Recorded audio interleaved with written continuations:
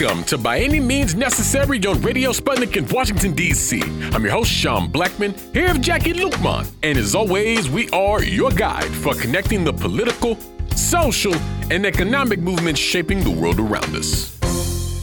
And today on By Any Means Necessary, we are marking the anniversary of the fascist march on Charlottesville, Virginia. Also going to be having an update on the case of journalist Julian Assange, and going to be discussing the impact of think tanks on the media and American politics. And as always, at 3:20 p.m. Eastern Standard Time, we'll be taking your calls. But before we can move on, Jackie, tell them what's on your mind.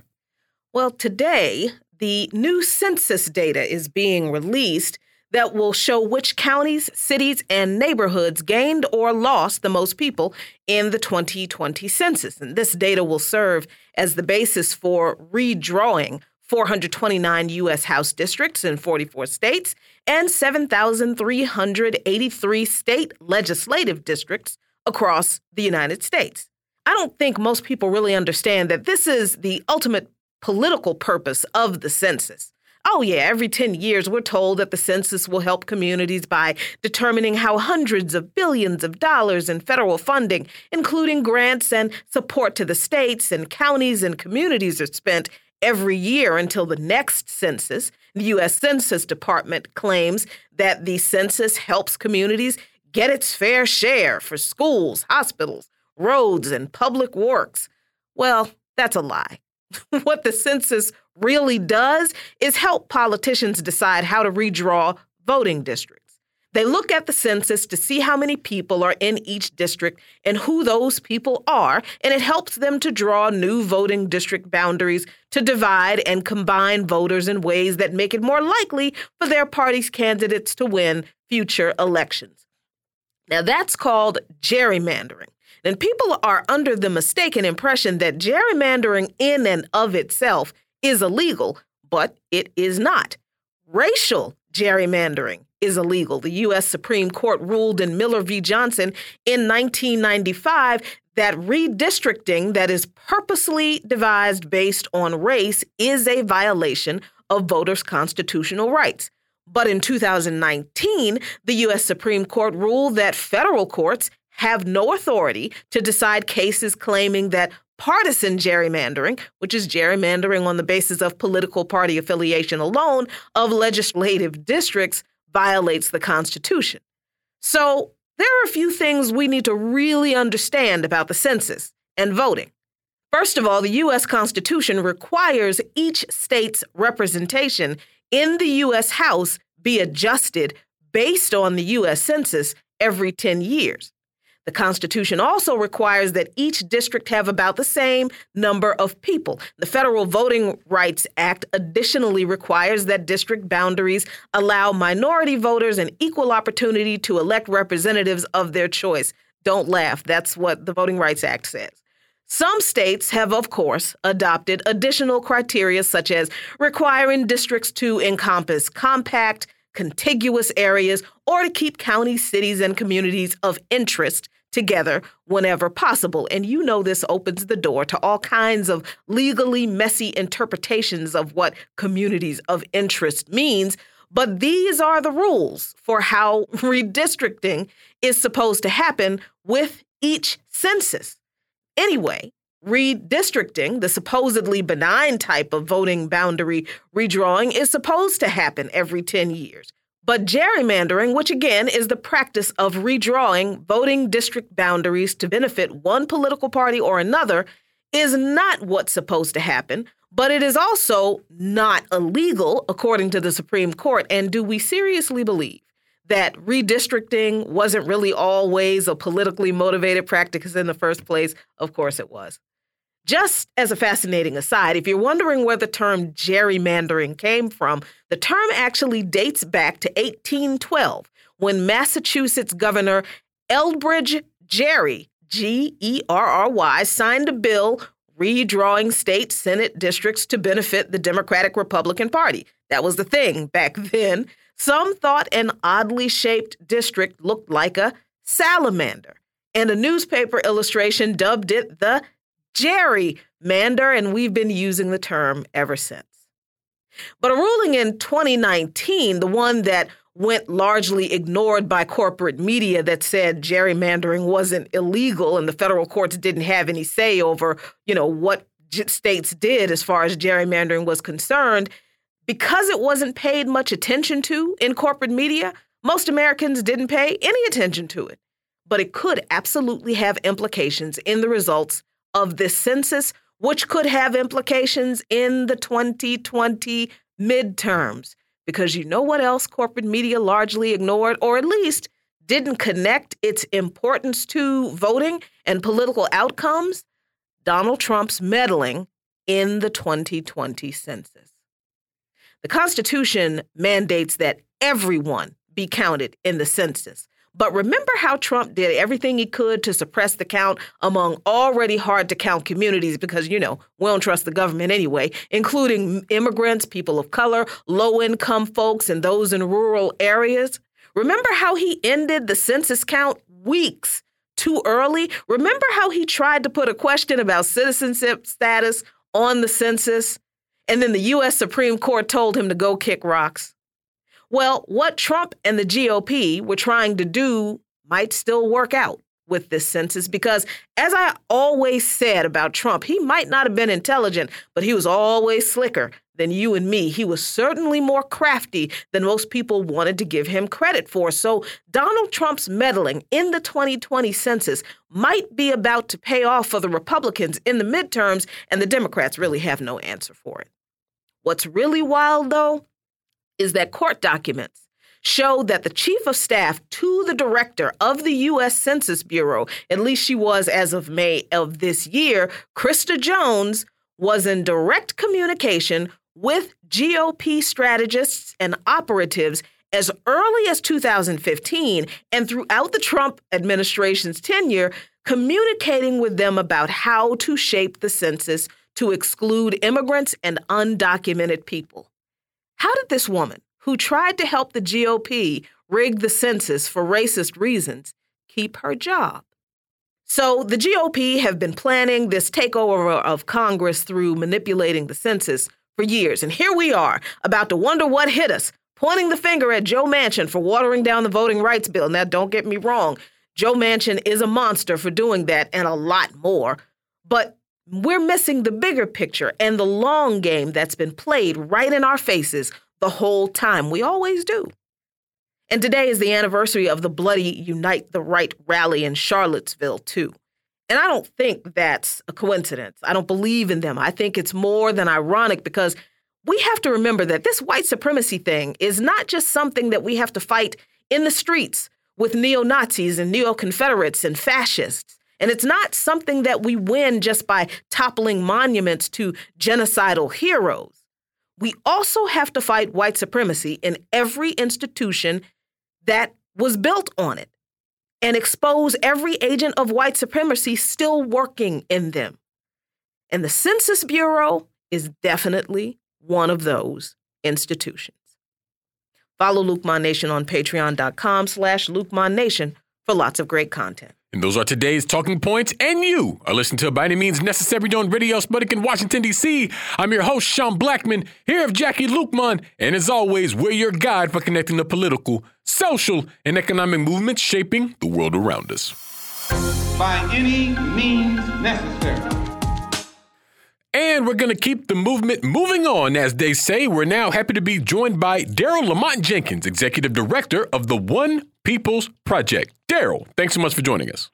Thank you for having me again. Good to be here. Absolutely. And Daryl, today is the 4th anniversary of the Unite the Right rally in Charlottesville, Virginia, which was something that was promoted as a demonstration to save Confederate statues in that city. But in reality, this was sort of the big coming out party for the newly reinvigorated far-right movement in the United States that got a real shot in the arm following the rise in presidency of Donald J. Trump. And of course, there was fascist violence that took place here while police just stood by and watched. And of course, the tragic death of Heather Heyer and just so much that was happening there. And just from someone who was there and particularly looking at how the movement, and I mean sort of the progressive movement writ large, and even the far-right movement in this country has sort of developed from that point up until today, Daryl, I'm just wondering,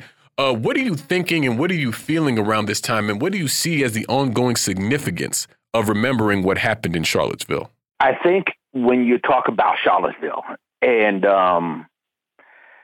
how we responded to it, I think that is the most defining moment of our development as we go forward, whether we were dealing with Trump or any other fascists out there, because as I said on Twitter today, it was a wake-up call. It made people realize that there was still a fight to be had. I mean, it's one thing when you see somebody like a Donald Trump become president and white supremacists are being allowed to basically take control openly. I mean, because we hadn't seen that in over maybe 50 years where they will openly say we are white supremacists and we are in control of your lives. It was something that we hadn't seen until Trump became president. But what Charlottesville did was show us just A, how bad it could get, and B, we can fight back and we can win.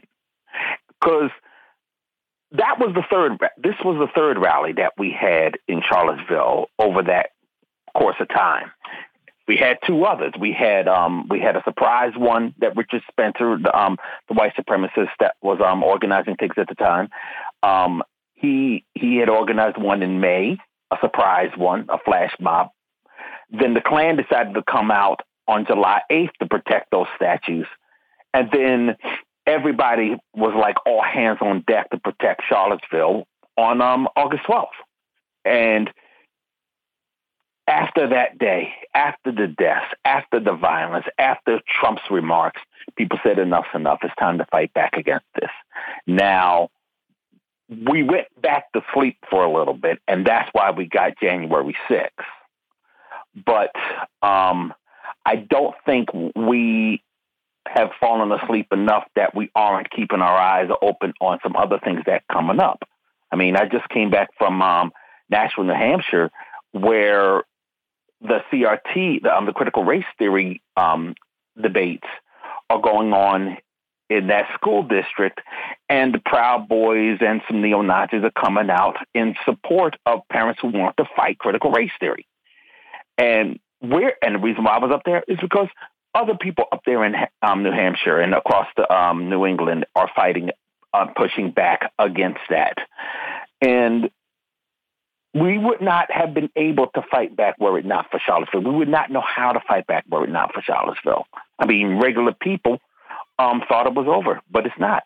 Yeah, the lessons learned from Charlottesville are there's so many of them, but what you just said about regular people fighting back and how, regular people realized that we could win against these people, it did come at a very high price for Heather Heyer, her family, and the 35 people who were injured. But, Daryl, do you feel like even the way we talked about Charlottesville then and now kind of obscures that high price that was paid in Charlottesville? Because, it seems to me that we don't talk as much about the violent intentions to kill people that is behind fascism. It's a part of fascism. It's a part of these neo-Nazi organizations, these neo-Confederate organizations. They weren't out there just to protect a statue. They were there to hurt and kill people if they had to in their, protecting whatever ideology they believed in. They had no problem doing that. So do you feel like we have had enough of a conversation about the price that we paid, not just for, engaging in this battle, but the price that we have paid for, I guess, underestimating the violence of these folks leading up to Charlottesville? And do you think that we're still doing that? Yeah, I don't think we've had enough of a discussion. I'll be the first to say that. I mean, you had just said they were willing to hurt and kill people if they had to. There was no if they had to. True. There was no. They went ahead and did that because that's what they wanted to do. And I think as much as we have been sounding the alarm and making it out and putting it out there, even after Charlottesville, just like before Charlottesville, we still have people who feel that the biggest problem is that we're talking about it in the first place. And they're in the majority, unfortunately. Not as much as majority as they were before Charlottesville, but they still are out there telling people, defend their freedom of speech, defend, or if you don't like what they have to say, the best way to fight hate speech is with more speech. Use that more speech, and they tell you should just ignore them. Everything that seems to come after Charlottesville has been done to protect them. Take a look at what goes on in Portland, for example. They come into Portland from Vancouver, Washington, and fight people, and then the police arrest those that they're fighting. It gives the folks gives the Proud Boys, gives the Patriot Prayer folks a pass on whatever it is they're doing. This is part of the results. This is what comes when you don't have that dialogue, when you don't have that discussion about, well, what are we going to do about it? And we've had those problems before. Charlottesville was basically saying to some folks, to a lot of folks out there, that no, we're not going to wait for the discussion. You guys figure it out. We're going to defend Charlottesville. And even when Cornel West said that if Antifa wasn't there, they would have been stomped like cockroaches. And that's an important thing to remember. The Nazis, the neo-fascists out there, they know that anti-fascists and basically the whole cross-section of society is a huge bulwark against everything that they're trying to do. So now we have these stunts like fighting against critical race theory, or what they call critical race theory and such. And all we have to do, I think the most important thing to do is, if we're not having the discussion, we're going to have the fight. And that's just the bottom line when it comes to stuff like that. I mean, we can't keep letting this go on. Yeah, and a little earlier, Daryl, you mentioned the fascist attack on the Capitol on January 6th. And I'm wondering how you sort of see the trajectory of the far right in the U.S. Leading up from Charlottesville up into January 6th of this year. Because if you just look at the landscape, it's just interesting how different it is, because Trump is no longer in office. He may go for another run. We don't know just yet. Jason Kessler, Richard Spencer, these people are more or less off the scene. I mean, Matthew Heimbach of the Traditional Workers Party formerly was trying to make a comeback there for a minute. But we're also in a time where we have people like Marjorie Taylor Greene and Lauren Boebert in government. I mean, outright conspiracists that occupy seats of government in the United States as a result of Trumpism and as the result of the mainstreaming of a lot of these far right ideas from people like Richard Spencer, who was kind of like the Dapper Don of these fascist narratives that the corporate media was all too willing to let him spew. You know what I mean? And of course, within the context also of the rebellion against racism last summer against the racist police killing of George Floyd, it's like, how do you see the sort of common thread through all those things and the fact that these far right elements, at least in my opinion, seem to have taken hold in a whole new way? And, with the fact that we see that Donald Trump clearly still controls the Republican Party, it seems that those politics are still very much at play. Well, I'll go back to what I started all of this off with and remind folks that we know how to fight back. We know who to fight back against, and we have been doing that pretty effectively. And I say this because the way that the neo-fascists in this country respond to that fighting back is particularly curious. After Charlottesville, we came down on them hard, like a hammer, and just cut them off as much as we could, getting them fired from their jobs, disowning them from their families, so on. That caused them to basically rebrand. the Proud Boys came into real prominence after Charlottesville because you're talking about a multiracial neo-fascist group. And they were able to play the game that they were not that crowd. They are not neo-Nazis. They are not racist or whatever, even though in many respects they are. And ironically enough, one of the guys, Enrico Tarrio, the leader of the Proud Boys, he was at Charlottesville. That's where I first met him. He was standing with the militia groups. So it shows that they are afraid of us. Now, you cut to January 6th, and this is going to be really important. That prompted another round of us basically trying to put the hammer down on them after what they did at the Capitol. And that also has caused more rebranding. But the rebranding is weird because now we are finding ourselves fighting people who are supposed to be our friends, because the rebranding is including folks that say that they're liberals and they voted for Biden and they want to try to just like work with the fascists. Even I think I even brought this up to you once before. They're trying to white-splain Fred Hampton, saying, well, Fred Hampton worked for fascists and Fred Hampton worked with the Klan back in the day. He said, no, Fred Hampton did not. But he worked with the Young Patriots organization, and they were not Klan. But they used that to justify them working with fascists, them working with Nazis, and really trying to pass off some routine where we all should just have a dialogue amongst each other so we can fight a common enemy. There's no common enemy with fascists, none. They are the enemy.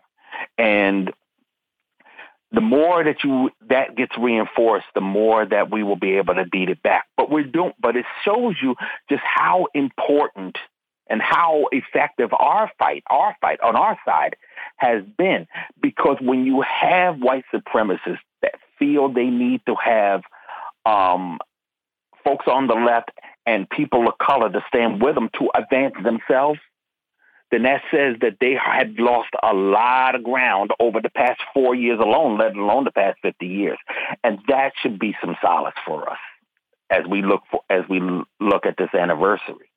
Yeah, I never thought of it that way, and I appreciate you framing their positioning in that way, because that does give me encouragement and it gives me, hope. And I do appreciate you again pointing out the issue with the Fred Hampton organizing the Rainbow Coalition with the Young Patriots in particular, because what people leave out of that history is, of course, that the requirement was that if people in the Young Patriots and any white people who were organizing with the Rainbow Coalition in Chicago had racist tendencies, they had to get rid of them. They had to repudiate their racist ideology. That was a requirement. We could organize with you fine, but you can't be a racist. So I do love how they leave that out. I do wonder how you are seeing, Daryl, the way people are able to respond to the obvious lack of or the difference in security, if you want to call it that, the difference in the law enforcement response between what happened on January 6th and what happened in Charlottesville, something that, again, Heather Heyer's mother pointed out. Do you see this in the movement in the streets, people connecting not just, the difference between the law enforcement responses between January 6th and, the George Floyd protest, but specifically Charlottesville and specifically those kind of protests that happened around the country at that time, challenging these neo-fascist organizations where the police not only arrested the non-racist, the anti-fascist, the black element, but they actually either sided with the fascists by joining in with them or just by standing by, as they did in Charlottesville. They were conveniently, conspicuous. They just weren't around suddenly. Do you see people making a better connection on that point between Charlottesville and January 6th? And how do we deal with that going forward? I don't think they talk about it as much in Charlottesville as they do now. I think it took last year when everything was blowing up over George Floyd. I think that was what started people to look at the police a little bit harder in that regard. I do say, however, when it comes to those that got arrested stemming from Charlottesville, with the exception of James Fields, they had to deal with him right away. But it wasn't the police really that was doing the investigations that led to the arrests of the various people who were responsible for the violence that day. I mean, I always try to tell people, it took the folks on Twitter identifying all the neo-Nazis and demanding of the police to arrest these and convict them. We forced their hand. So I always tell people that is pretty much the one time you can actually look at the police and say, okay, they did what we told them to do. The one time in maybe 100 years of policing that I can think of where they did what they were supposed to do because we told them to. And that's why I always tell people, even today, we protect ourselves. But in regards to how the police respond to these individuals, respond to these elements, the fact that we had to tell them also transferred over into what we saw on January 6th. Unlike us, whenever things happen where people in the streets, when things are just blowing up and people are out there, and the police are engaging with us, we don't go home after. They went home after January 6th. They were arrested at home, just like in Charlottesville. They were arrested at home. And that's the important thing that we have to reinforce. The police aren't doing their job. We are doing their job. We are insisting that we are protected from those circles and from those elements. It is the only reason why you see arrests, whether you're talking about Charlottesville or January 6th. They didn't try then. They're not trying now. And they're even trying to defend them in the wake of all of this. So when you talk about issues like defund the police and stuff like that, a lot of that comes from the fact that they haven't shown that they can be effective against those kinds of elements, nor do they show that they want to be. So we have to be in a position where we can protect ourselves when they fall short, and I do mean when. We also have to start looking at the fact that there needs to be some sort of restructuring, a lot of restructuring, so that we don't have to worry about this going forward, because they're not going to stop. The fascists in this country are not going to stop. Charlottesville, I always tell people that Charlottesville was a case of this is our wake-up call, yes. So why do we have people that are still asleep when January 6th comes rolling around? What's gonna be the next big thing? How many people are going to be hurt and killed then? Do we have to wait for it next time? The answer to that question is no, and we won't. Absolutely. Well, we thank you so much, Daryl, for joining us today. We're going to leave it there. We'll move to a break here on By Any Means Necessary on Radio Sputnik in Washington, D.C., but we will be back, so please stay with us.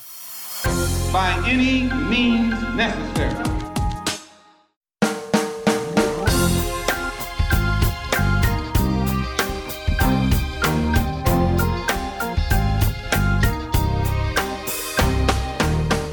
Welcome back to By Any Means Necessary on Radio Sputnik in Washington, D.C. I'm your host, Sean Blackman, here with Jackie Lukman. And as always, we are your guide for connecting the political, social, and economic movements shaping the world around us.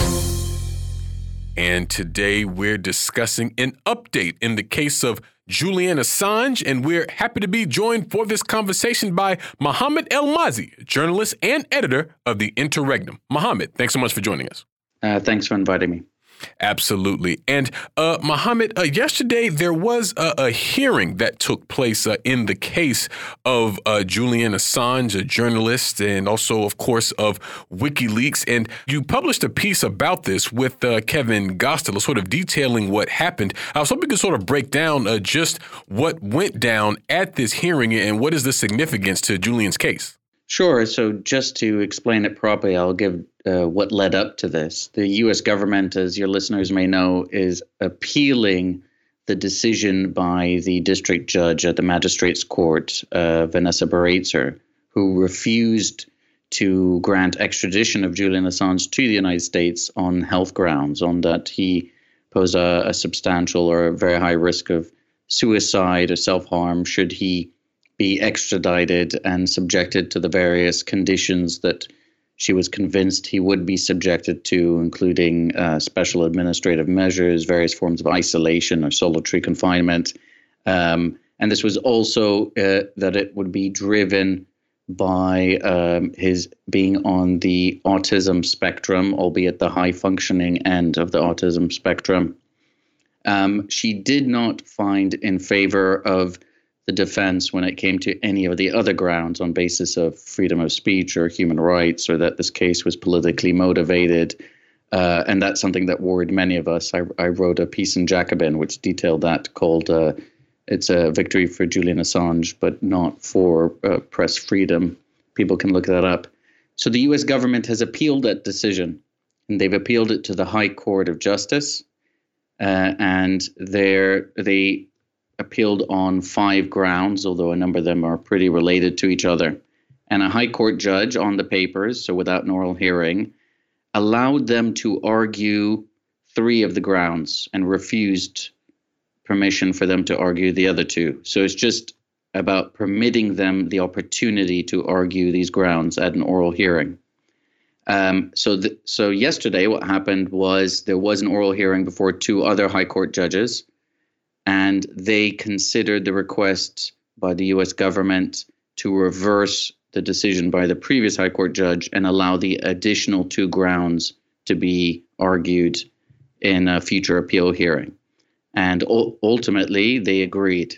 So now there are 5 grounds of appeal, which will be permitted to be heard on the 27th and the 28th of October at the High Court of Justice. Now, a lot of this has to do with the concerns, aside from the concerns about Assange's health, but also about the concerns of the safety of his family. And I'm wondering if you can give us some insight into what that issue has to do with this recent ruling and why it's so important. Well, so one of the main grounds is that the judge didn't apply the correct test when she determined that it would be oppressive to extradite Mr. Assange on grounds of his mental condition. That's how they worded it. Oppressive is in the law, right? So that you're not meant to extradite someone if it would be oppressive. And in determining that there was a high risk of suicide, she found that it would be oppressive to extradite him. But another one of the grounds, the one that was debated yesterday as to whether or not they should be allowed to argue it, and ultimately the judges said yes, they will be allowed, is that when one of the clinical psychiatrists, in this case Professor Kopelman, wrote his preliminary report, he failed to explicitly mention the fact that Julian Assange was in a relationship with Stella Morris and that she had 2 children by him, and that this had occurred while they were in the Ecuadorian embassy, that this relationship had developed then. And it was put to the court when, by the prosecution, that the fact that he didn't disclose that in his first report, although he did in his final report, means that he violated his obligations under what is required for an expert witness, to omit nothing, that he's supposed to understand that his obligation, the ultimate obligation, is to the court, which overrides any other obligation. And therefore, the judge should have dismissed entirely his report, which he relied on not in isolation, but nonetheless relied on a fair bit in order to determine his mental state and his risk of suicide. And the professor's explanation, which ultimately the judge accepted, although she did recognize that he did somewhat was misleading when he omitted that information, but that she says she was not misled ultimately. And that's because she found out about the relationship before she even read the report. She also heard testimony that the reason he had excluded it is because he was originally asked to, on the basis that, let's not forget the circumstances. UC Global, this private security firm hired by the CIA, originally hired by the Ecuadorians to protect the embassy, but then covertly hired by the US government in parallel so that they would start spying on them. There was discussion of possible assassinations. There were threats against members of their family. There was an attempt to retrieve the nappy of one of his infant children on to see if they could get DNA samples, which of course you can't from feces, but perhaps they didn't realize that. So it isn't within this context that they were trying to keep. They'd asked the psychiatrist if in at least the early stage he could keep that information out of the report, and he'd spoken to one of the defense lawyers, and they said that they would seek legal assurances or a detailed legal analysis of it. And so he omitted it in the first report, not the second report, though it did eventually come out, right? And his position was he was not trying to be deceptive. It was just it was kind of stuck between a rock and a hard place. He was trying to be respectful of the concerns and under the particular context. And so that is perhaps the safety situation that you're referring to. But now what's happening is that the prosecution will be allowed, or the U.S. government is going to be allowed to argue in October during the oral hearing that the fact that he did that means that the judge should have discounted his entire medical assessment. And given the fact that her refusal to extradite Julian Assange to the United States is based on her preferencing certain medical testimony over other medical testimony that pushed by or offered by the government, the U.S. government, would obviously balance then this case heavily in their favor. Yeah, and I never cease to be astounded, Mohammed, like when you describe everything that Julian Assange has been through, being confined to the embassy for all of that time, being surveilled, having his, child's diaper rifled through. And why? For doing journalism. And that really is something that I think people should keep in mind when considering really anything about Julian Assange. And I mean, here in the United States, we're told that, this was a man who was conducting espionage and he was releasing secrets that put, people in danger or things like that. I mean, it's the same thing we hear with people like Chelsea Manning or Edward Snowden or folks like this. It's always supposedly the danger that them leaking the information supposedly brought about. But, the actual crimes of the governments contained in those leaks and in those documents just sort of gets glossed over. And so I always think it's important to sort of continue to situate what's happening to Assange in the sense of, this sort of imperial war machine continuing to having to justify its existence and really wanting to continue with its campaign of wars and suffering for so many people around the world. And when you have people like Assange who try to shed a light on it, then they have to become a target and they have to be subject to what I think we can call outright torture. That was certainly the finding of the UN expert on torture and two other independent experts in examining torture victims who noted when they'd visited Julian Assange that he showed all the symptoms of being psychologically tortured. But it does seem that the prosecution almost are trying to relitigate the entire case, but in a context where the high court judges won't have had the benefit of hearing all the various expert testimony that was challenged and quite often in detail.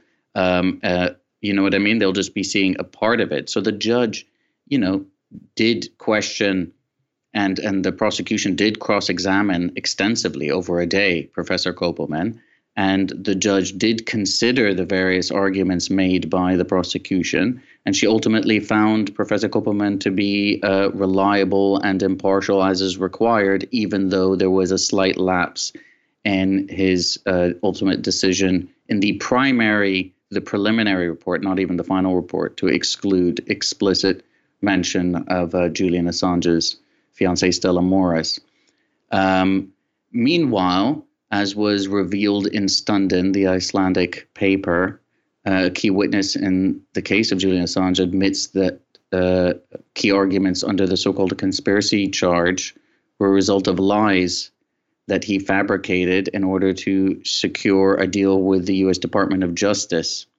And I don't know how much coverage that's been getting in the United States. I think I saw something on Democracy Now! Sigurdur Ingi Þórðarson, forgive my Icelandic pronunciation, was recruited by U.S. authorities to build a case against Assange after misleading them to believe he was previously a close associate of his.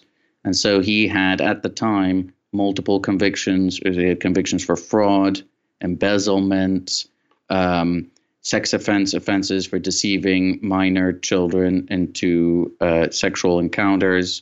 So he had convictions for these. There was a medical report produced for the court that determined that he showed basically had a documented history of sociopathy. I think it was explicitly determined by the medical professionals that he understands right from wrong. He's just incapable of caring. And this was a key witness in the U.S. indictment against Julian Assange. Have these revelations resulted in the indictment collapsing, reflecting bad faith? No, just like the revelations of UC Global spying on lawyer-client privilege conversations of Julian Assange and his lawyers and family members and journalists who visited him in the embassy and others, and discussion even of possible poisoning and kidnapping him from the embassy. That didn't result in the collapse of the case either. Definitely. Well, we thank you so much, Mohammed, for joining us today. We're going to leave it there and move to a break here on By Any Means Necessary on Radio Sputnik in Washington, D.C. But we will be back, so please stay with us. By any means necessary.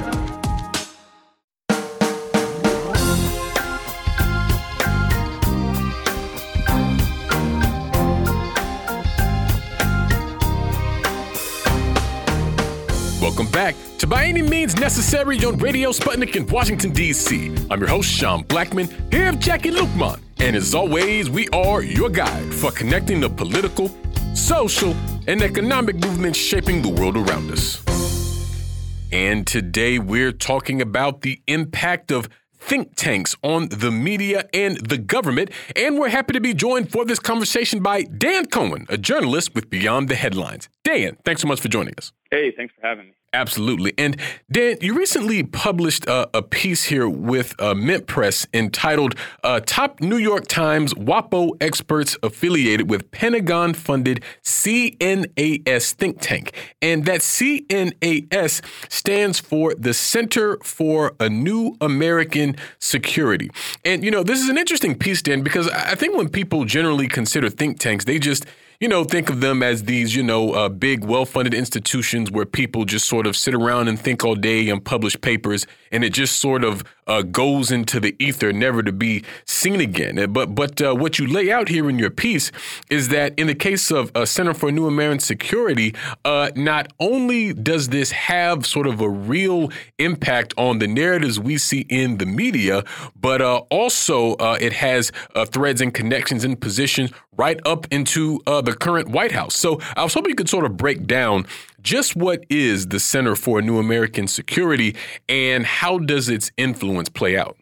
Well, the Center for New American Security is arguably the most influential think tank in Washington today, or at least one of the most influential. It basically was created during the Obama era in order to kind of, towards the end of the Bush era and into the Obama era, in order to to unite the parties in support for the permanent war state.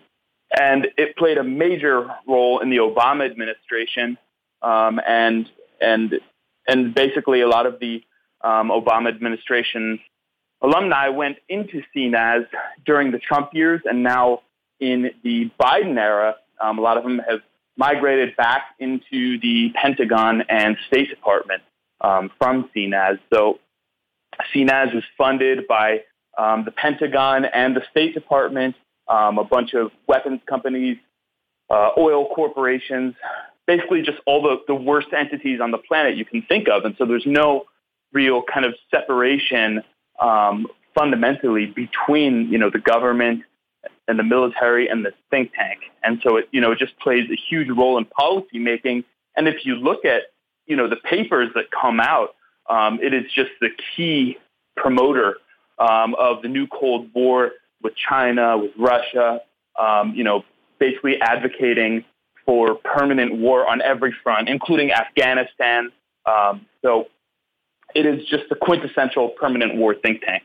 And not only is it a permanent war think tank, but it's also like a farm industry, like the farm team for appointments or appointees to presidential administrations, including Joe Biden's. How many people in the Biden administration currently are connected with CNAS? Well, in the Biden administration, between the Pentagon and the State Department, there are 16 people from CNAS. So, there's quite a few, and they occupy top positions in the Pentagon and State Department. One of whom comes to mind is Victoria Nuland, who I think is Undersecretary for Policy at the State Department, a very important position. And she, during the Obama years, was kind of the overseer of the coup in Ukraine that brought, hard right-wing, Nazi-infested government to power that would oppose Russia and support kind of U.S. and NATO. And she went to CNAS during the Trump years, and then she was given something like $400,000, $300,000 severance package in preparation for her transition into the Biden administration, assuming Biden won, which of course he did. And now she's back at the State Department, basically, continuing to ramp up aggressions, particularly with Russia in Eastern Europe. I mean, there are numerous figures like her, but she's, I think, one of the most egregious examples. Definitely. And, I wanted to dig a little bit more, Dan, into how this think tank connects to the media. And earlier you were talking about some of the narratives that they really prop up here. And you also lay it out in your piece, things about, the Afghan bounties, the Wuhan lab leak conspiracy theory, and all these sorts of things. And I think this is important because, the American people are subject to a 24-hour corporate news cycle. And we're all sort of led to believe that, these narratives and these messages that we're receiving are, basically objective and, apolitical, maybe even, although, they're generally either a liberal or conservative if we're talking about the major platforms, although they always seem to be in lockstep when it comes to foreign policy, more or less. But even still, I just don't think that the American people really have a grasp of the fact that there are these, military and intelligence people who have these kinds of revolving door apparatuses that are constantly put before them that indelibly colors the way that this coverage is given, and that ultimately is going to always justify U.S. military aggression. And so to me, what we see from think tanks like CNAS feel like a part and parcel of skewing the consciousness of the American people and manufacturing consent for imperialist wars. Right. I mean, it's, if you look at basically, my piece shows there are several so-called journalists, top reporters from the New York Times, Washington Post, and Foreign Policy magazine. And these are kind of the most elite media institutions in the United States. These reporters are what they call writers in residence at CNAS. So, they're directly affiliated with this ultra hawkish think tank that, is basically there to satisfy its funders and promote U.S. aggression and war. And if you look at their track record, what these reporters put out on a basically daily basis, what they have put out on a daily basis for the past 2 decades, it fits perfectly. I mean, you look at David Sanger, Eric Schmidt, guys like that, what they were doing back in the George Bush days. They were promoting the Iraqi WMD hoax, which now is basically universally recognized and accepted as the lie that it was, and was obvious to so many of us back then. But instead of these guys taking a day off to kind of think about what they've done wrong, they realized that that's actually a recipe for success, for a successful career. And so they continued to promote lies about Iranian weapons of mass destruction, that Iran has a nuclear weapons program, which is just blatantly false. They've promoted lies about what you said, the Russian bounty story in Afghanistan, that Putin was ordering, paying Taliban soldiers to kill Taliban fighters to kill American soldiers, which was obviously false and served the purpose of basically pressuring Trump to take a more aggressive stance against Russia. And then that story was retracted. Yet these guys, they just based it off anonymous intelligence officials, as if that's some gold standard that you can't question. And then now they're pushing the Wuhan lab leak theory, conspiracy theory, which has no basis in reality, and the vast majority of epidemiologists have laughed at. So now it's on to the new Cold War with China. So basically every war that the U.S. has been involved in, every aggression, they've been pumping out the propaganda to basically convince the public that, it's necessary and just. And so now these guys are, it's all about China in Washington now. That's the bipartisan consensus is for a Cold War with China. And so all the propaganda that we read on a daily basis in the New York Times, in the Washington Post, in Foreign Policy magazine, and basically every other mainstream publication is all in support of this war. Yeah, well, and that makes sense, and particularly when you talk about the Wuhan lab leak conspiracy, because, when Donald Trump first sort of put out that narrative, I mean, it was just so transparently ridiculous and racist. But now we have Biden, who we were told was the anti-Trump, basically doing the same thing. It's just, I mean, somehow we're supposed to look at it as different because his delivery of it is a little more polite. But this seems to be another aspect of the role that these sorts of think tanks play in the media. It's the kind of whitewashing of narratives to where you don't really see the impact of it, and the way that this new Cold War with China was stoking things like anti-Asian violence here in the United States, and how really it doesn't solve any of America's problems to do this. I mean, if one is to blame China for the coronavirus, that certainly doesn't improve our situation here with that, or the economic situation, or the housing situation, or anything like that.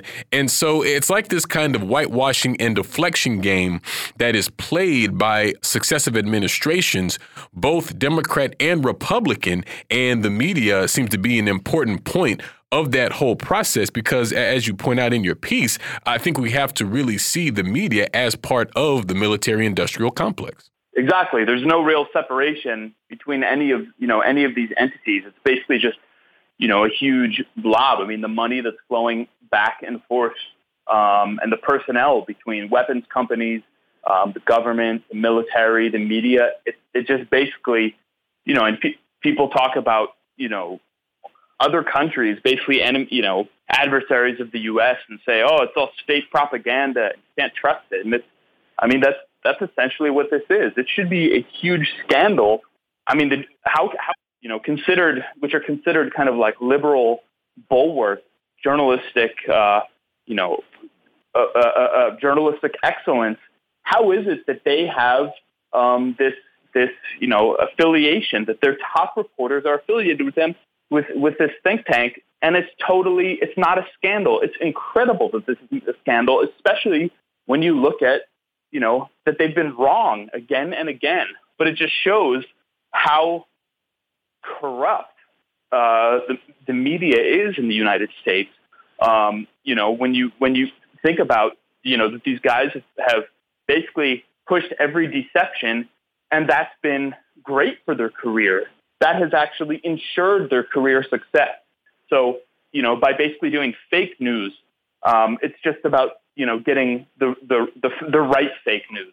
And then, you can have a great career. So, you can go to Columbia journalism school. You can, come out, work your way up into the ranks of the New York Times and build connections, with the Pentagon brass and basically, have a great career promoting lies that will get, potentially millions and millions of people killed. And that's what is considered journalism in the United States today. And it's absolutely despicable. Yeah, and that was the last thing I wanted to touch on with you, Dan, that you spoke about, and that's just a complete lack of accountability. I mean, when it comes to talking about countries that the United States deems as an enemy, I mean, it seems that you can literally say anything, and it just straight up does not matter whether or not it is true. And when it's often found to be not true, there's no recourse. There's no consequence for them having told the public a blatantly incorrect thing. And so for those who have this sort of careerist mindset, I mean, that's a pretty sweet deal. I mean, you can say whatever you want, get on TV, maybe get a primetime spot. And even if you're wrong, no one's going to hold you into account. And so it's just like a strange sort of industry that's been crafted around this. And it's not only harmful to our understanding of the world here in the States, as you note, Dan, it's literally harmful in an immediate physical, existential way to untold millions of people around this earth. Exactly. It really just says everything about the United States. People believe that we have some kind of, free press, and that, journalists can publish what they want. You have Jim Sciutto doing, like WWF style showdowns with Donald Trump at the White House and getting banned and all of these things. But in the Biden era, that's all gone away because all the Beltway reporters all fawn over Jen Psaki and talk about, how they have actual crushes on her. But you just really couldn't ask for a more compliant press corps, and it's now it's just out in the open that they're directly affiliated, as if it's celebrated how willing to act as basically CIA mouthpieces and government stenographers these so-called reporters are, and it should be a massive scandal, but it's basically this is the kind of thing that a journalist would report on, like I did, that the fact that journalists are basically owned by the permanent war state and are just basically are part of it. There's no separation. I mean, one of the questions I had, and I asked CNAS, but they didn't answer, is if they're paid. Are these guys actually paid by CNAS? Because then that means they are indirectly paid by the U.S. government and these weapons companies. I mean, that's you can't get a bigger journalistic scandal than that. But, it's basically just falling on deaf ears because that's how corrupt and just disgusting the U.S. media is. Definitely. Well, we thank you so much, Dan, for joining us today. We're going to leave it there, but move to a break here on By Any Means Necessary on Radio Sputnik in Washington, D.C. We will be back, so please stay with us. By any means necessary.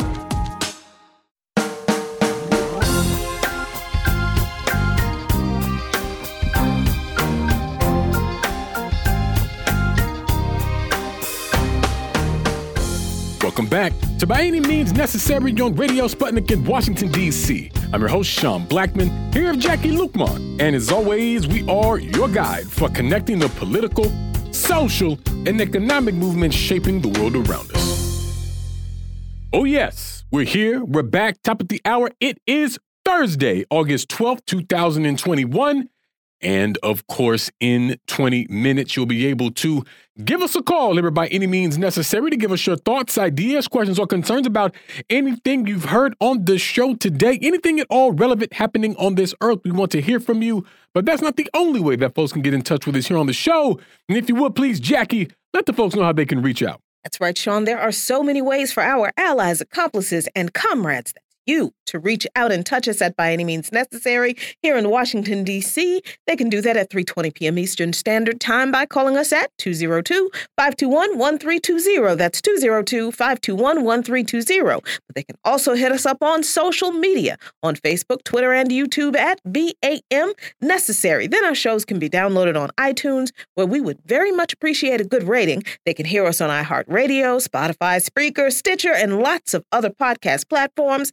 They can listen to us live on SputnikNews.com and on their radio dial at 105.5 FM and 1390 AM in the Washington, D.C. area.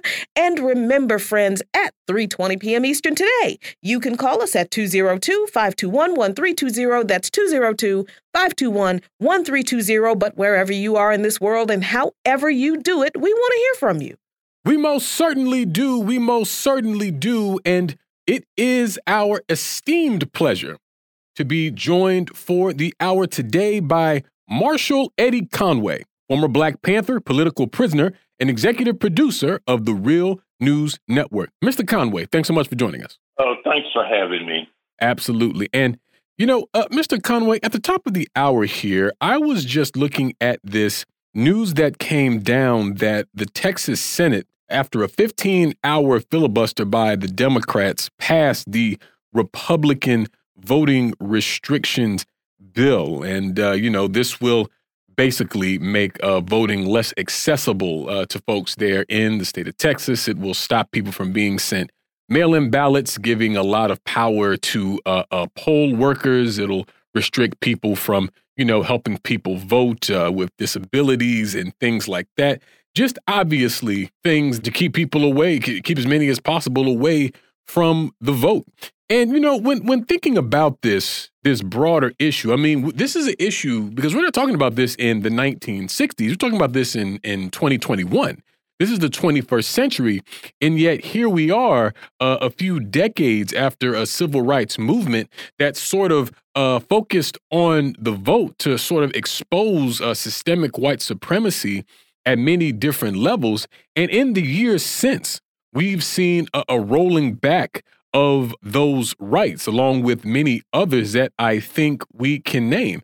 And, for me, Mr. Conway, it sort of exposes the centrality of white supremacy in the capitalist machine that is the United States. And I know that recently on The Real News, you were interviewing some people who were trying to eradicate what they call, the last vestiges of slavery, particularly the 13th Amendment, which is what legalizes slavery in the United States under mass incarceration. That's why the super exploitation of prisoners takes place the way that it does. And we've definitely seen that, during the pandemic, the prison labor, prisoners making hand sanitizer that they're not even allowed to have because it has alcohol in it and things like that. And so when considering that, Mr. Conway, particularly now, as we continue to be in Black August, which sort of has at its heart and its root the remembrance and study and upliftment of political prisoners, those past and those present. I mean, I just wonder how these different sort of systemic issues are striking you as a number of different issues swirling around us seem to be intensifying the struggle. Well, I think first, and I'll go back to just the 13th Amendment and maybe start this conversation on a positive note of people on the ground, grassroots level, pushing back in the state of California and several other states. An organization called All of Us or None, which is in about 16 states with about 30 chapters, challenging the state laws that support the 13th Amendment exclusion clause that allows states to treat prisoners as slaves. So they have no rights. They have no recourse in terms of how their labor is used. They can be punished at whim, and they can be forced to work, or they will lose time on their sentences, and they can be put in solitary confinement. Several states in the Southwest now has passed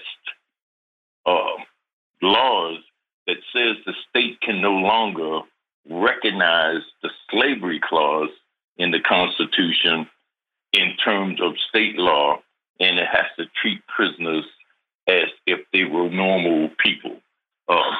That law is caught up in California in the California State House now, but there's a drive across the country. And what this means is that it will take the economic incentive out of enslaving over 2 million people here in America, because pretty much that's what it is.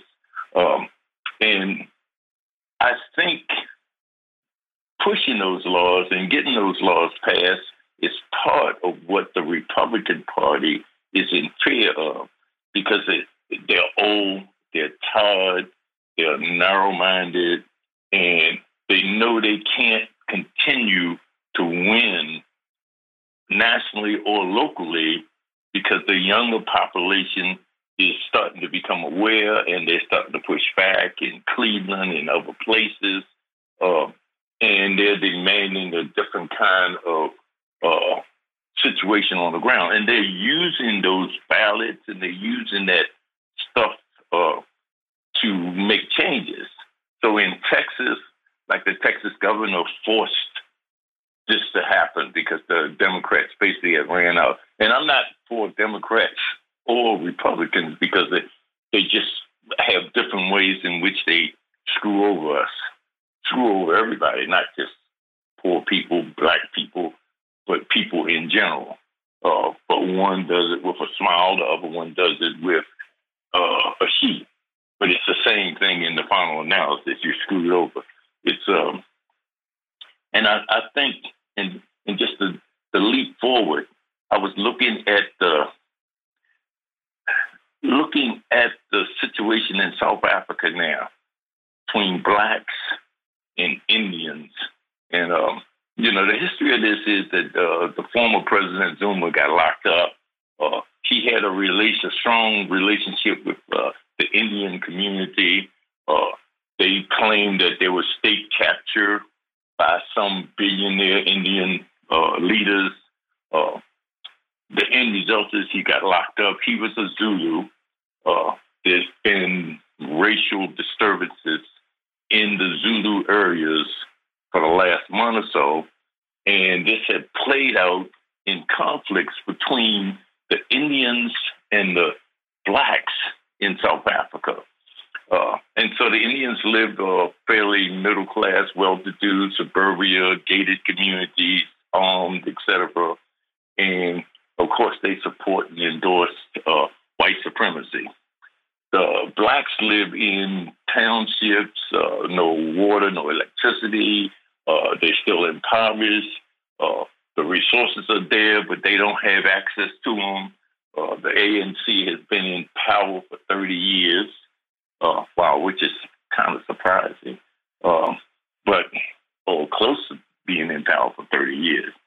And one of the things that they pointed out down on the ground was they had democracy. They had the ability to vote. They just didn't have control of the resources. And so I think that's a key factor here. We're pushing, and we need to be pushing for that ability to vote. But the problem will always remain one of economics. If you don't have the resources, if you can't use the resources available to take care of your community and your people, but instead that wealth is being extracted to send billionaires to space or do other kind of things on the planet that does not take care of you, then you're in a predicament that will eventually lead you, and I want to bring this back to the fentanyl kind of thing. It will eventually lead you into the community to look for alternatives, to escape reality, to be susceptible to taking drugs, to drinking, to trying to dodge the reality that you find yourself in. And that's the situation that we have now. And I hope I'm not rambling, but to throw it back now to the 13th Amendment and why that clause is important, it's necessary to look at Hagerstown. It's necessary to look at Cumberland. It's necessary to look at ECI in the Eastern Shores, Somerset. It's necessary to look at those huge, and I say huge because I'm talking 10,000 prisoners or more, huge prison complexes out in the rural areas that's hundreds of miles away from urban centers. And the one thing that happens in these centers, which is important, is not just the slavery aspect, but the clash of cultures. You have in rural communities people that are basically white supremacist programmed kind of culture, American exceptionalism, we're the greatest thing that ever happened. And they're a tight community and 99% white in most cases. And then you have an imported population of young urban blacks, men and women, and with a different cultural perception that certainly suffered the consequences and still suffer the consequences of slavery. And all of a sudden now they're in a predicament where they're in slavery again. And they know that now they're considered slaves and they're forced to work. And there's a level of rebellion. And that rebellion plays out between those two cultures as conflict. And the conflict is always resolved with tear gas, mace, billy clubs, guns, and sometime in the middle of the night, sheets and ropes. And the population from the urban communities look at what's going on, and they're 200 miles away. They're in Allegheny County, or they're so far away that they rarely get visits. They look at their situation and they just decide, well, okay, this is wrong, but there's nothing we can do about it. We fight. They hurt us. Nobody says anything. No support from the community. We're just going to have to bite the bullet on this one. And they get angry. They get hostile. And then they come home to the urban areas. And that anger and that hostility is aggression is transferred to the Black community. You know, y'all let them do this to us. Y'all didn't look out for us. Y'all wasn't there when we needed y'all. This is, you know, I have no loyalty or no respect for the community or the people in the community because y'all didn't look out for us when they were macing us and clubbing us and killing Cousin Harold, so on.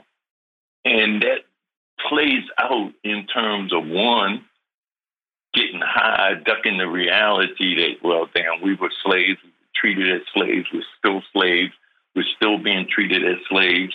Nobody cares about us, and we need another reality.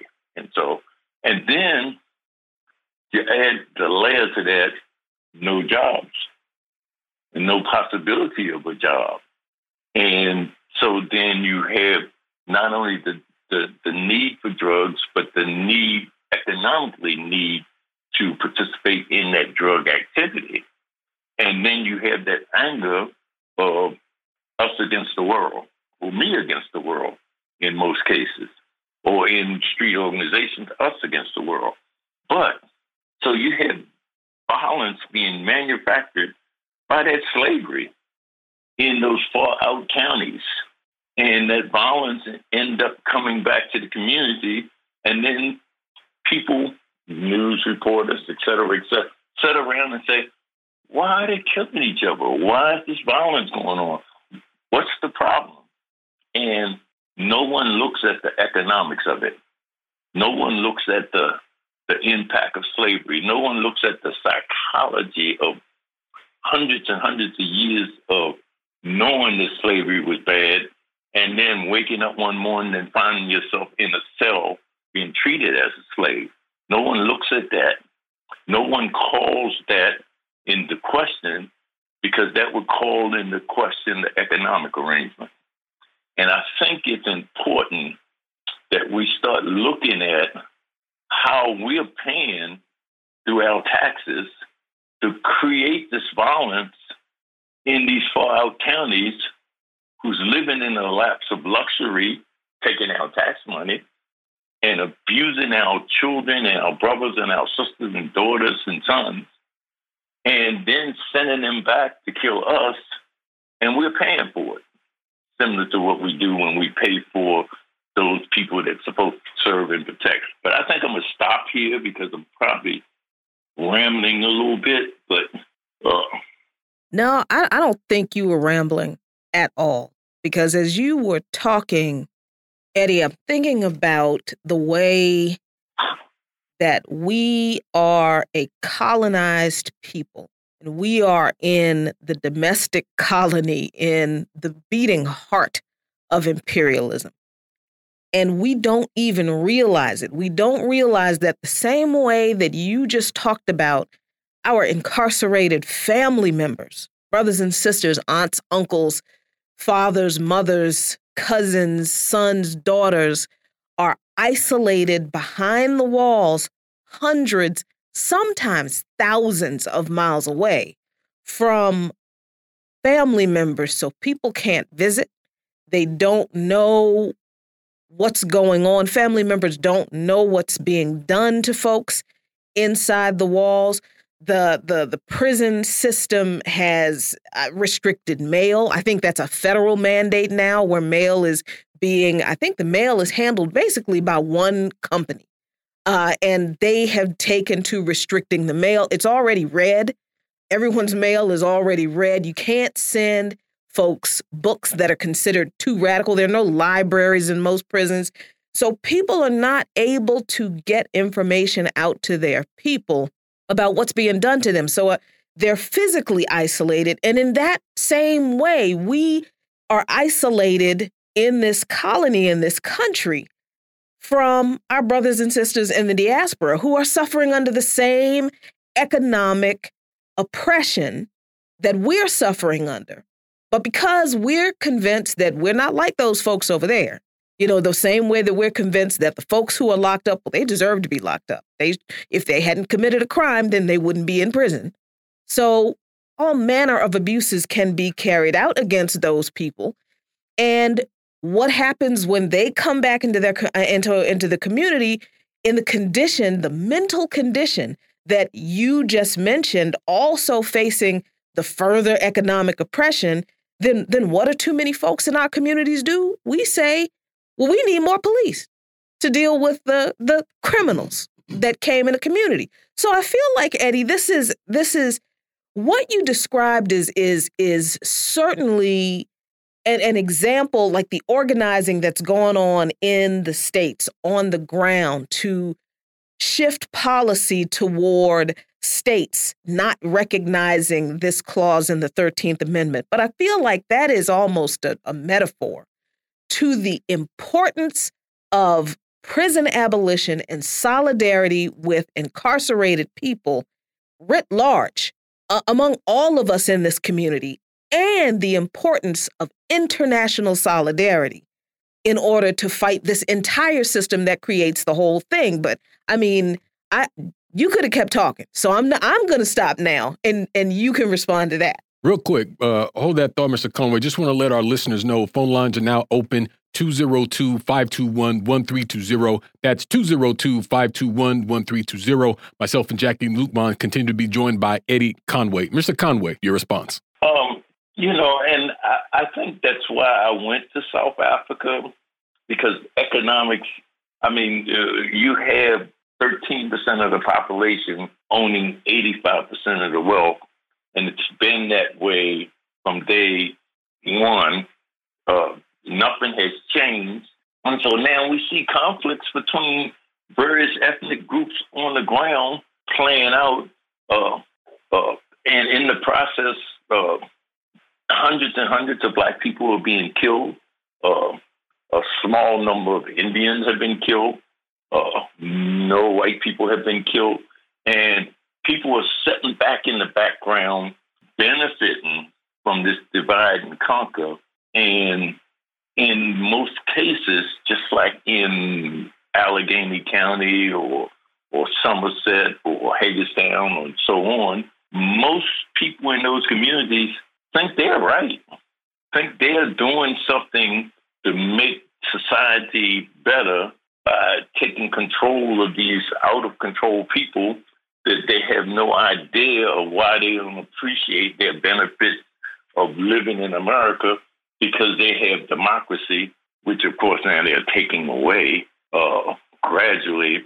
And in fact, I think one of the things that we need to watch is what kind of deal did Biden make with the Republicans about this infrastructure bill that is going to allow them to take away our voting rights on a federal level. It's going to put us back in a predicament of Jim Crow. And we need to watch that because even though we have a Black, Indian, whatever up there sitting in the background, we can't forget that half of the prison, not half of it, but much of the prison industrial complex explosion has been on her watch in California. So there is no concern about slavery or abuse. It's only concern about how much I can make or how much my family or my network can make. So we need to watch what kind of deal is being made with this infrastructure bill that's going through now. That's making the Republicans jump on board and endorse it. What's being sold off? We're being sold off. It's almost similar to after Reconstruction. And we need to start kind of like look at that and pay attention to that because that's going to be in our future. And people got to remember, Hitler didn't take power in Germany. Hitler was elected. Hitler, the democratic process, elected Hitler as the vice president, so to speak. And that's part of what Trump was trying to do, but it's certainly going to be something that Pence or somebody with a more acceptable kind of imagery is going to bring to us in 24. It's going to bring to the community. And conditions will be such that our voting rights will be so limited that we have to jump through hoops. And then, to be quite honest, and this is something that people need to pay attention to with fascist organizations, is they always talk about the vote and this and that, but they don't want a vote. They don't want the vote. They want to get rid of the vote. But they use that vote, they use that apparatus to get rid of it because they want an authoritarian society, and then they can attempt to pass the laws that would be detrimental for the rest of the folks, detrimental to the planet, in fact, because it's not even an issue of poor people or Black people or people of color or that kind of stuff. It's really an issue of the planet that's being destroyed. Nah. The planet is reacting to the destruction that's happening. And that reaction is going to cause human life to be in jeopardy. Definitely. Well, we got a caller on the line we're going to bring in here. Todd, tell us what's on your mind. Hi, Sean and Jackie. Hear me? Yeah, go ahead. Good, great. It's my first time on, so the first time I'm doing this. This is a little off topic from what you're talking about, but it's something that has been really bothering me lately. There's, I'm sure you're aware of the leftist website counterpunch.org. It's a very great website, lots of great articles. But I've been noticing a lot of the main counterpunch writers have been going through these blistering attacks, like a war on the left against like real anti-imperialist, wonderful people that I like. So people like Ben Norton and Jimmy Dore and Glenn Greenwald, Matt Taibbi, Caitlin Johnston.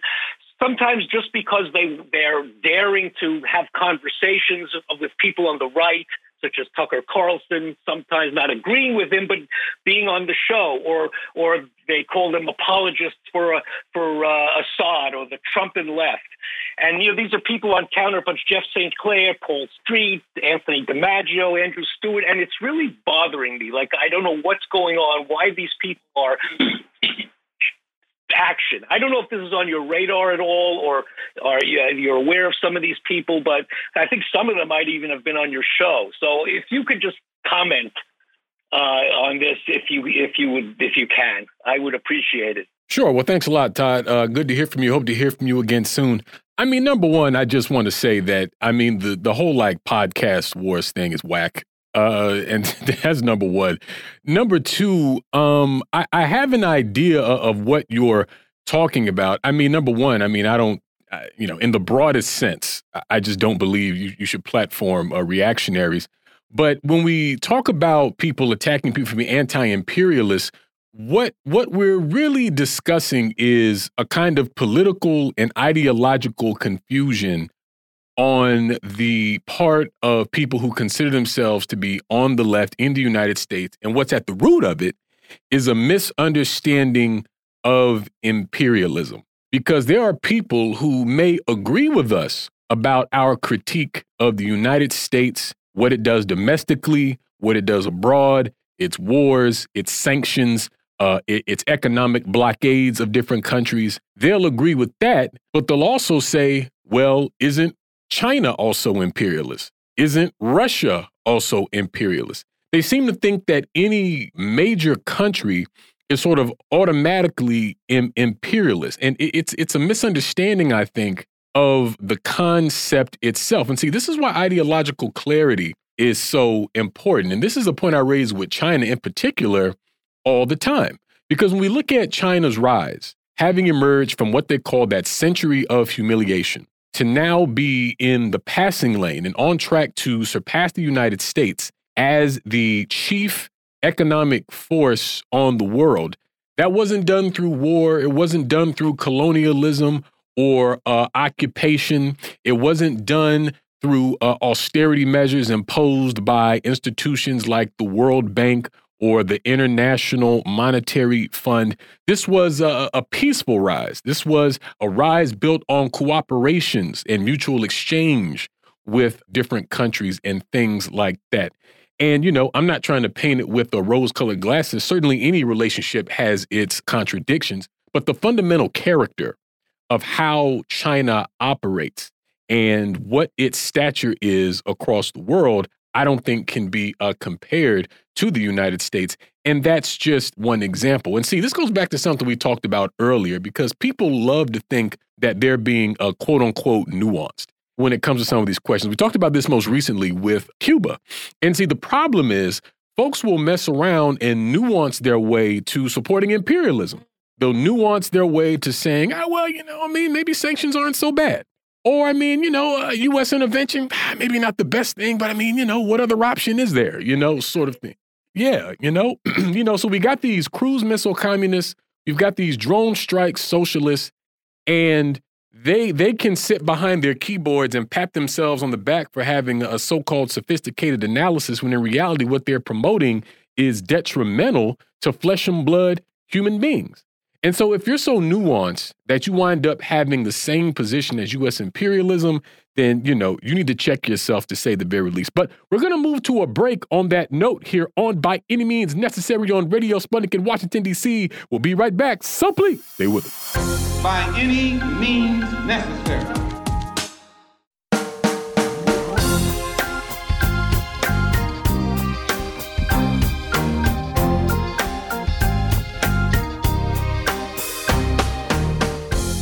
back to By Any Means Necessary on Radio Sputnik in Washington, D.C. I'm your host, Sean Blackman, here with Jackie Lukman. And as always, we are your guide for connecting the political, social, and economic movements shaping the world around us. My dear friends, phone lines are still open, 202-521-1320. That's 202-521-1320. I am here. Jackie Lukman is here. Mr. Eddie Conway is here. And you know, Mr. Conway, of course we're here in Black August, and we really started the conversation talking about how the mass incarceration system in the United States is a vestige of slavery. Black August, a tradition birthed out of the radical prison movement itself. And I wanted to ask you, as a former political prisoner, about what you see as the ongoing relevance of George Jackson. And I try to bring up George as often as I can, particularly within the context of Black August, because I think it sort of helps us. It roots us in what Black August really is, I think, and helps us to better understand it. It's sort of interesting because if you just do a cursory search on Black August, there's actually what I would consider a surprising number of articles and stuff about it. But the way the framing is a lot of the times, you may see a Black August article. It might not even mention George Jackson or political prisoners at all. And we see a framing of Black August as like a radical Black History Month. And it's true that lots of notable moments in Black history happen in August. You know what I mean? The Haitian Revolution, Gabriel Prosper's rebellion, the establishment of the Underground Railroad, Marcus Garvey's birthday, all these sorts of things. And we should acknowledge that, but that's not at the core of, you know, what Black August is supposed to represent.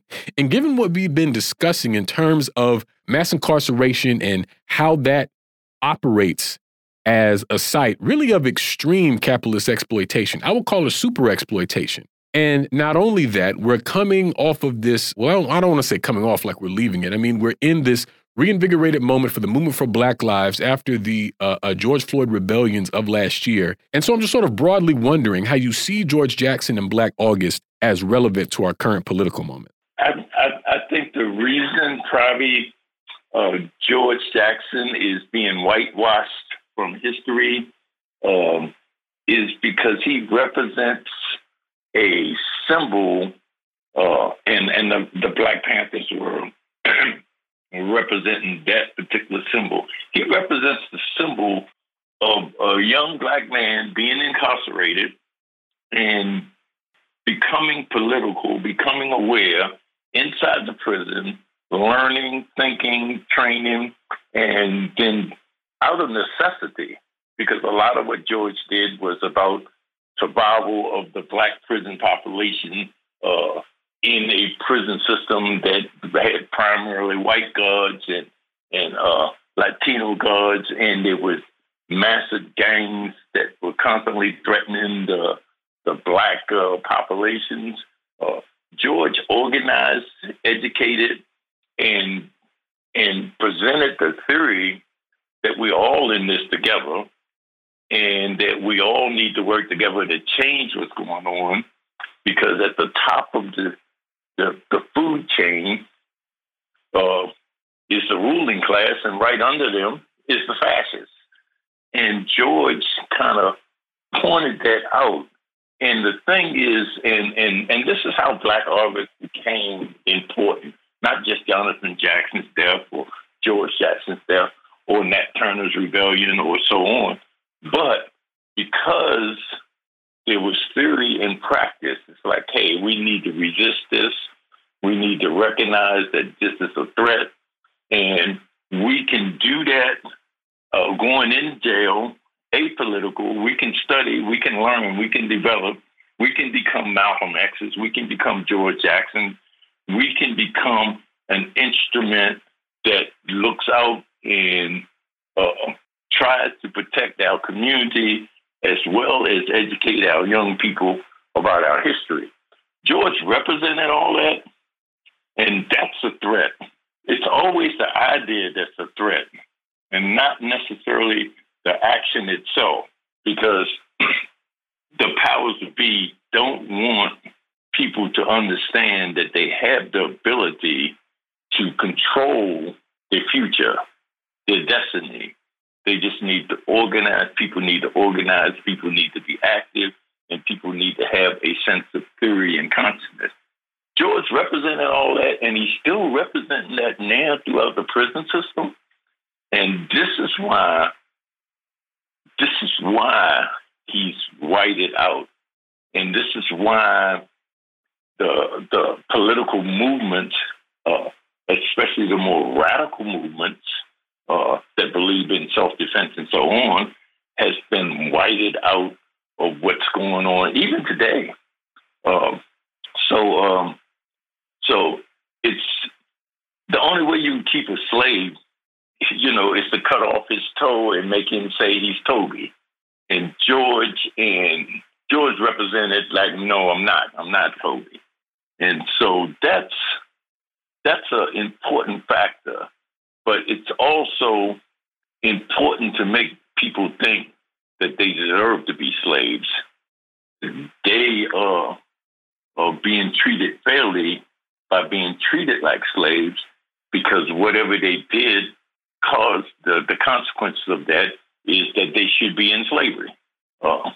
So on the one hand, you have the need to pacify and keep unaware the entire population of 2 million people. And on the other hand, you need to hide this example that represents a threat and a challenge to the status quo. Because most billionaires and millionaires wouldn't be such if they weren't exploiting the wealth of poor people on the ground.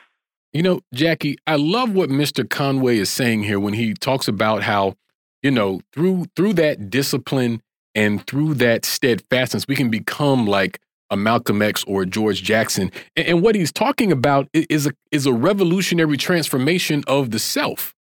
And the reason why that's important is because this makes us better comrades in a collective struggle.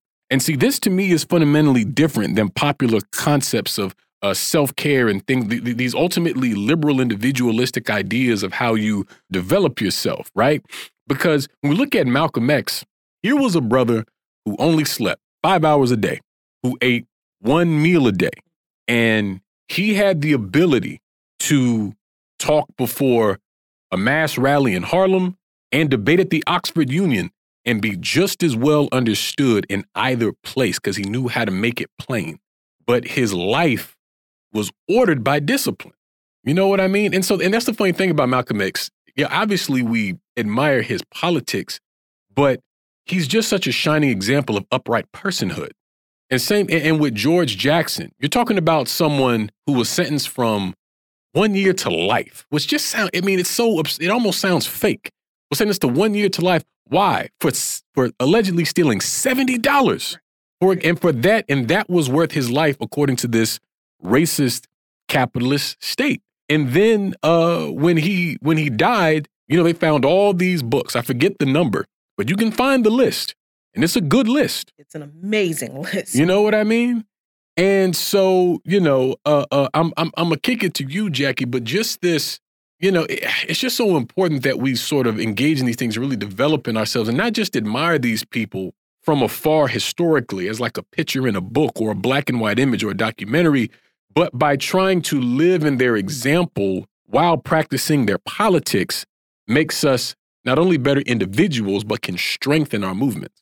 And I cannot agree with that more, because the more I learn about the people and the politics, not even necessarily the people, but make no mistake, George Jackson is, if you read Blood in My Eye, if you have not participated in Black August reading yet, folks, it's August 12th. You still got time. It's not like nobody's going to make you stop if, on the, at the end of August, but you have got to read Blood in My Eye to understand that this was a young brother who had his life taken, his freedom taken. He was locked up over some foolish charge because he was a poor brother, and instead of despairing, he disciplined himself to peep this system. He peeped the whole game.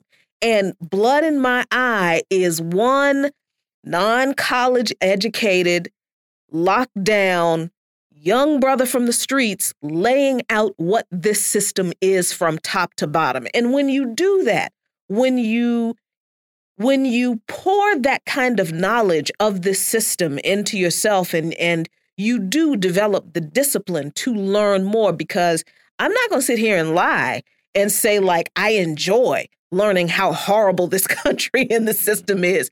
It's incredibly depressing. The trauma that you have to constantly subject yourself to in reading through the history and learning this stuff. Yeah, it's really difficult, but you must discipline yourself to continue on in the struggle to make yourself better.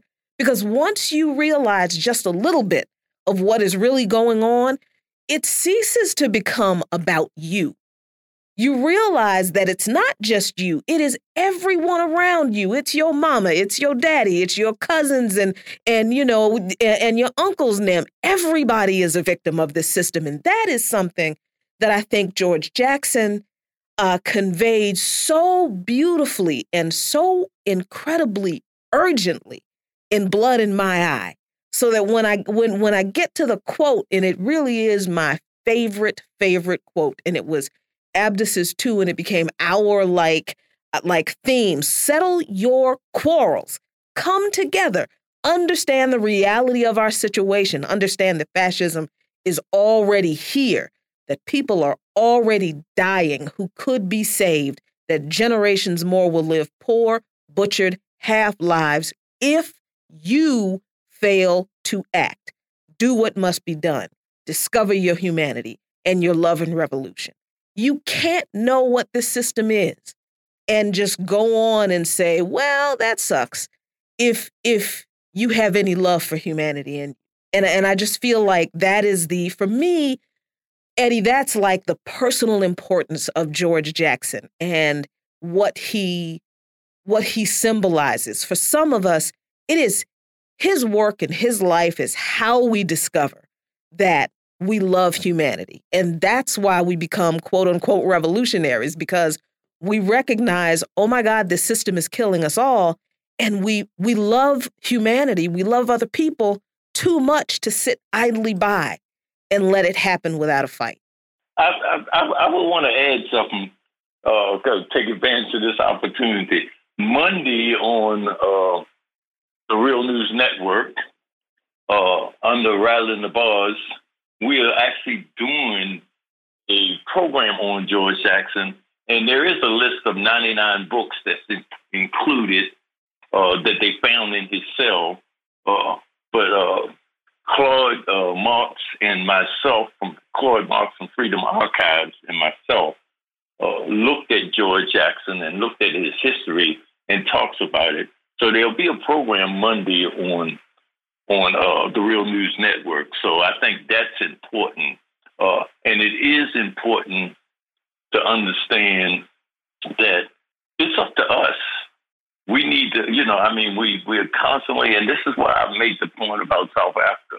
We're constantly fighting the divisions down on the ground, and we're not looking at who's manipulating and who's controlling the resources that's causing us to fight on the ground, to fight each other, when the reality is that we are in a position, if we organize and unify, to straighten this stuff out. We could fix this stuff. We could save the planet. We could save ourselves. It's gonna cost, and I'll actually make a point. When Mandela got out of jail, I was still in jail, but when Mandela got out of jail, I said, okay, he needed to make that deal.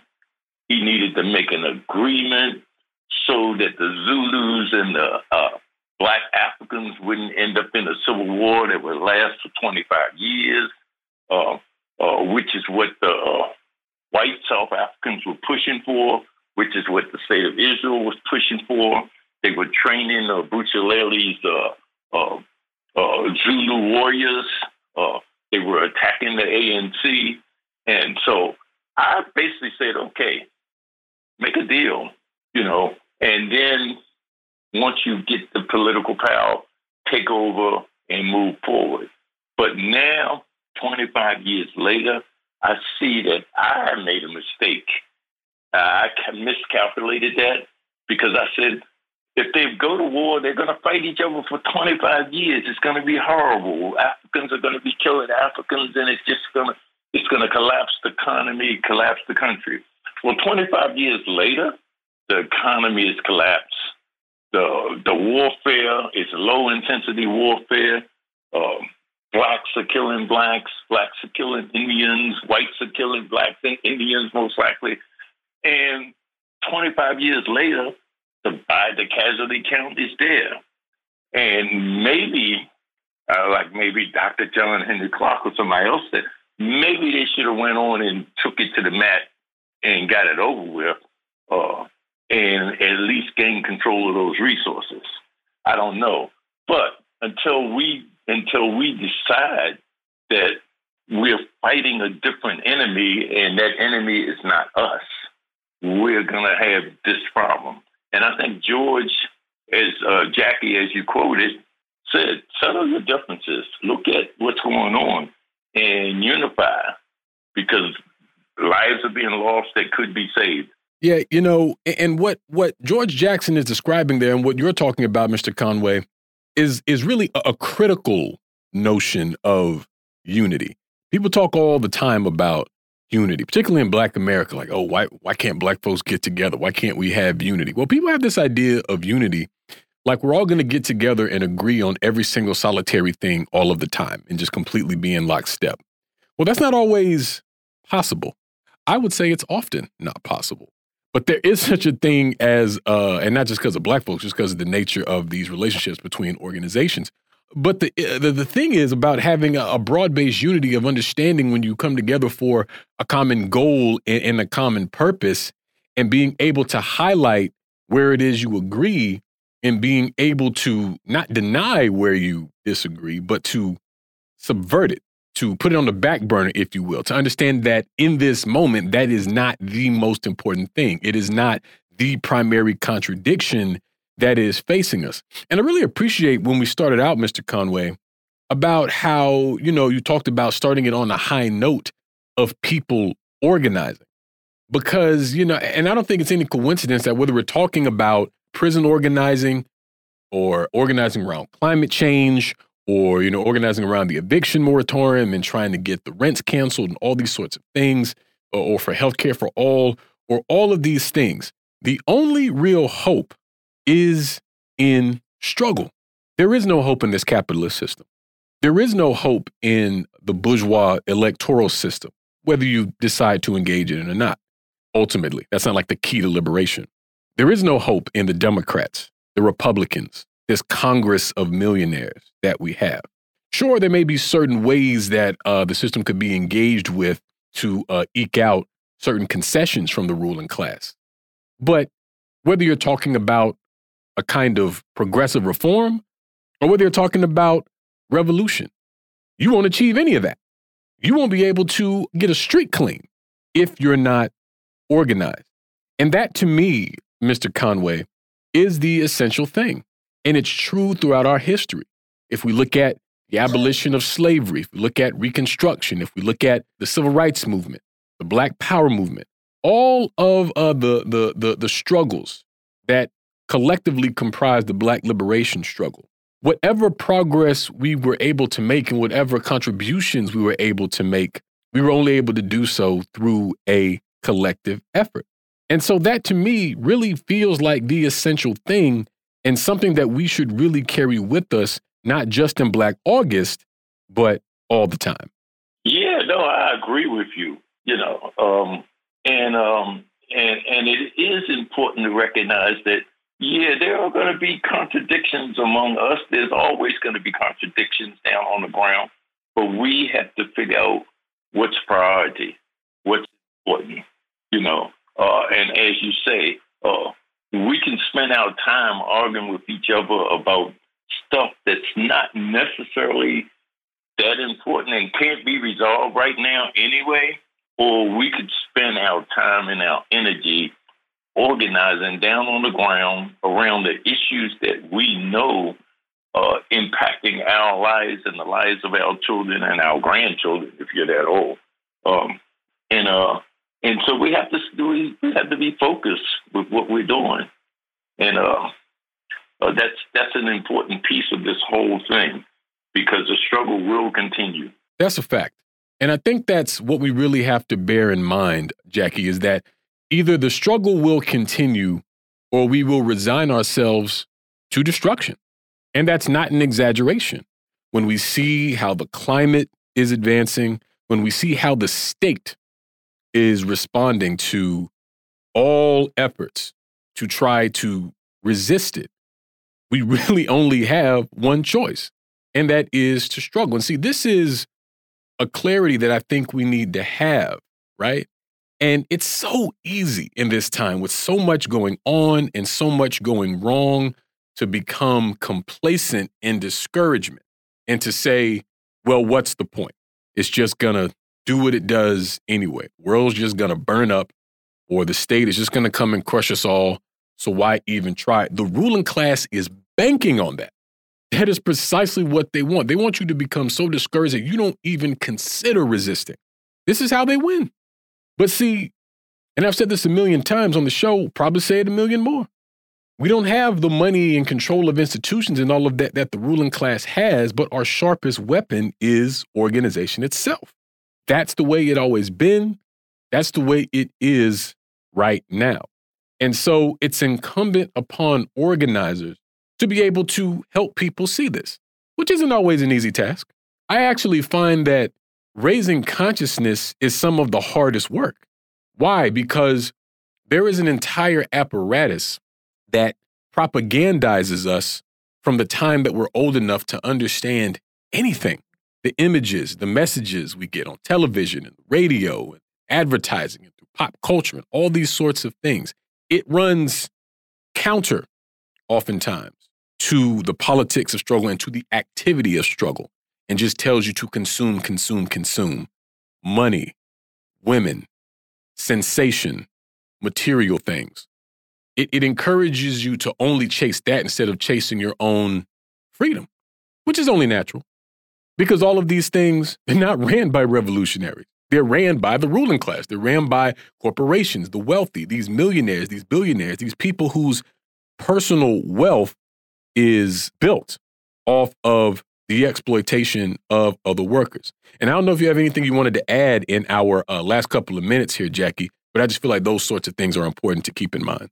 Yeah, I mean, they are important. And what you were just saying about the way we are indoctrinated toward consumerism and, feeding our sensations and escapism. You notice how they're all individualistic activities. They're all based on how you feel, making you feel good and, that kind of thing. But when your consciousness is raised, it's difficult for you to feel good when you realize that folks around you do not, that everyone else is suffering. So it's hard for you to be comfortable and to chase sensationalism and just buy things when you know that people are not free. Liberation doesn't happen just for you. You don't want it just for you. You realize that unless the least of us is free, none of us is free. So, that is absolutely something that I think we need to keep in mind. And I would like to remind people that, all of the people that we talk about on this show, George Jackson and Malcolm X, and the people that we're honored to have on the show, Eddie Conway, what they never did was say that we need to unite with reactionaries in order to pursue unity. We don't have to have conversations with people who have made clear that they're not concerned with our liberation, let alone our well-being as human beings. So we don't need to platform these people, have conversations with them in order for us to settle our quarrels and come together and fight for each other. Absolutely. We're going to leave it there for today here on By Any Means Necessary on Radio Sputnik in Washington, D.C. I want to thank Mr. Marshall Eddie Conway so much for joining us today. We'll be back tomorrow with an all-new episode. So as always, we'll see you next time. Peace. By any means necessary.